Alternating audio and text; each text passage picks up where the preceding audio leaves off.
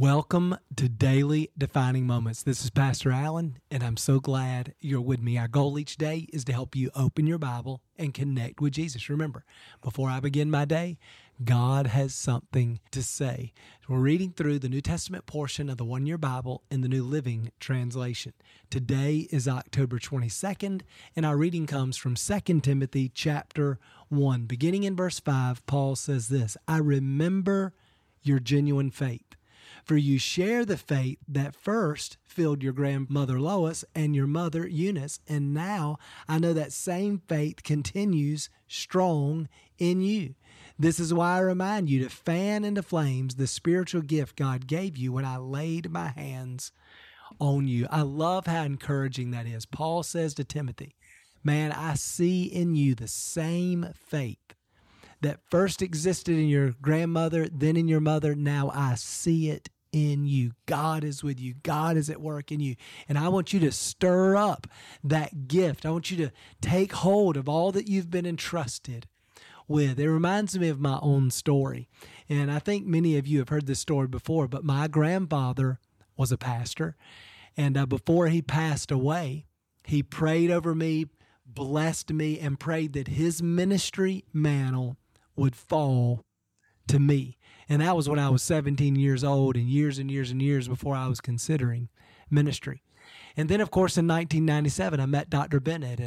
And through our 20 years together, many times Dr. Bennett laid his hands on me and prayed for an increased anointing and gifts, and eventually that his ministry mantle would fall to me.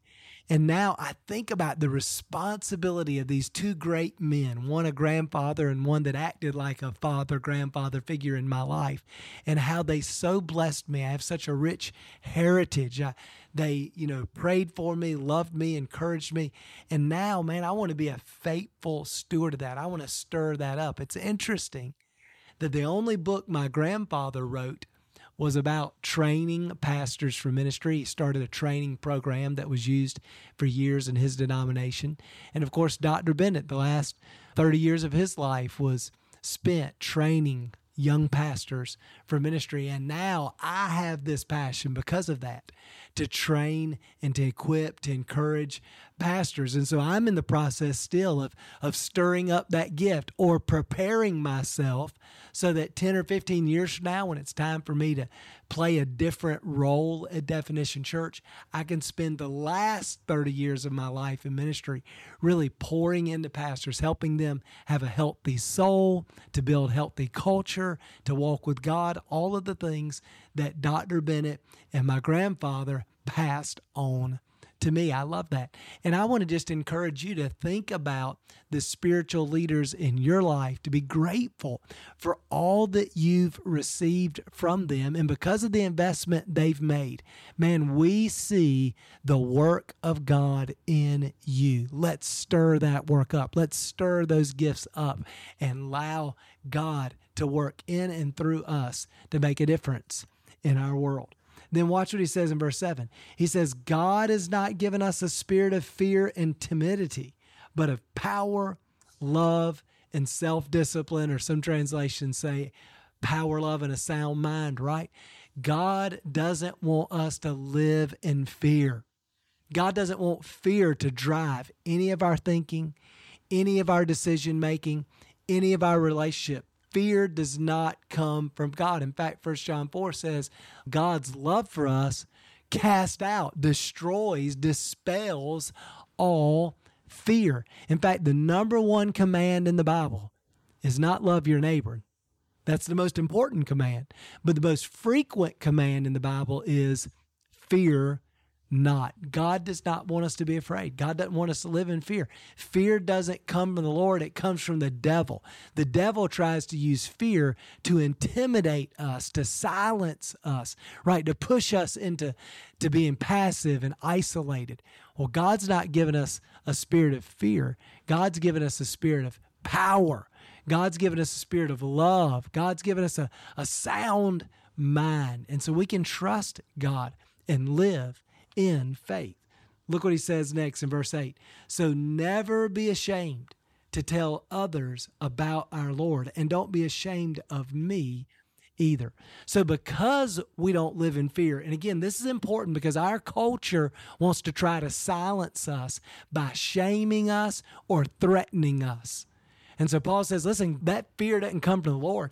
God's not giving us a spirit of fear. God's given us a power, love, and a sound mind, right? So let's not be ashamed of the gospel. I love Romans 1:16. I'm not ashamed of the gospel. It's the power of God unto salvation. Let's boldly tell other people about Jesus. Now, let's not be obnoxious when we do it. And let's make sure that we don't offend people, even though sometimes our message is offensive to them. But let's have the boldness and courage to trust God, to help us, empower us, anoint us to share our faith with our family and neighbors and coworkers and people that we're in a relationship with, people that we're rubbing shoulders with. Let's love them, serve them, strengthen that relationship so that in the context of that relationship, we can tell people about Jesus. I just love this encouraging word. I see God at work in your life. Don't give in to fear. Let's not be ashamed of Jesus. Let's boldly tell the world about him. Let me pray for us. Father, thank you for this encouraging word. God, I'm so grateful for all of the people, not just my grandfather and Dr. Bennett, but so many people through the years who have invested so much in my life spiritually. And God, I think about everybody listening. I pray that you would just help us to remember today all the people who have loved us, encouraged us, strengthened us, taught us, really worked to strengthen our faith. God, fill our hearts with gratitude for them and towards them. God, we ask you to bless them. And God, I thank you that you've not given us a spirit of fear. Help us to never give in to fear. God, to face fear with faith. God, you've given us faith, power, love, a sound mind. And so, God, we want to walk in that. Help us, God, to be bold in our witness, not to be ashamed of Jesus, of the gospel message, but to tell people the good news of all that Christ has done for them. God, anoint us to do it. You promised that when the Holy Spirit comes upon us, we'd receive power to be a witness. So God, give us that power. Give us courage. In Jesus' name we pray. Amen. Well, thanks for being with me again today. I hope that encourages you. Remember, before I begin my day, God has something to say. We'll see you again tomorrow.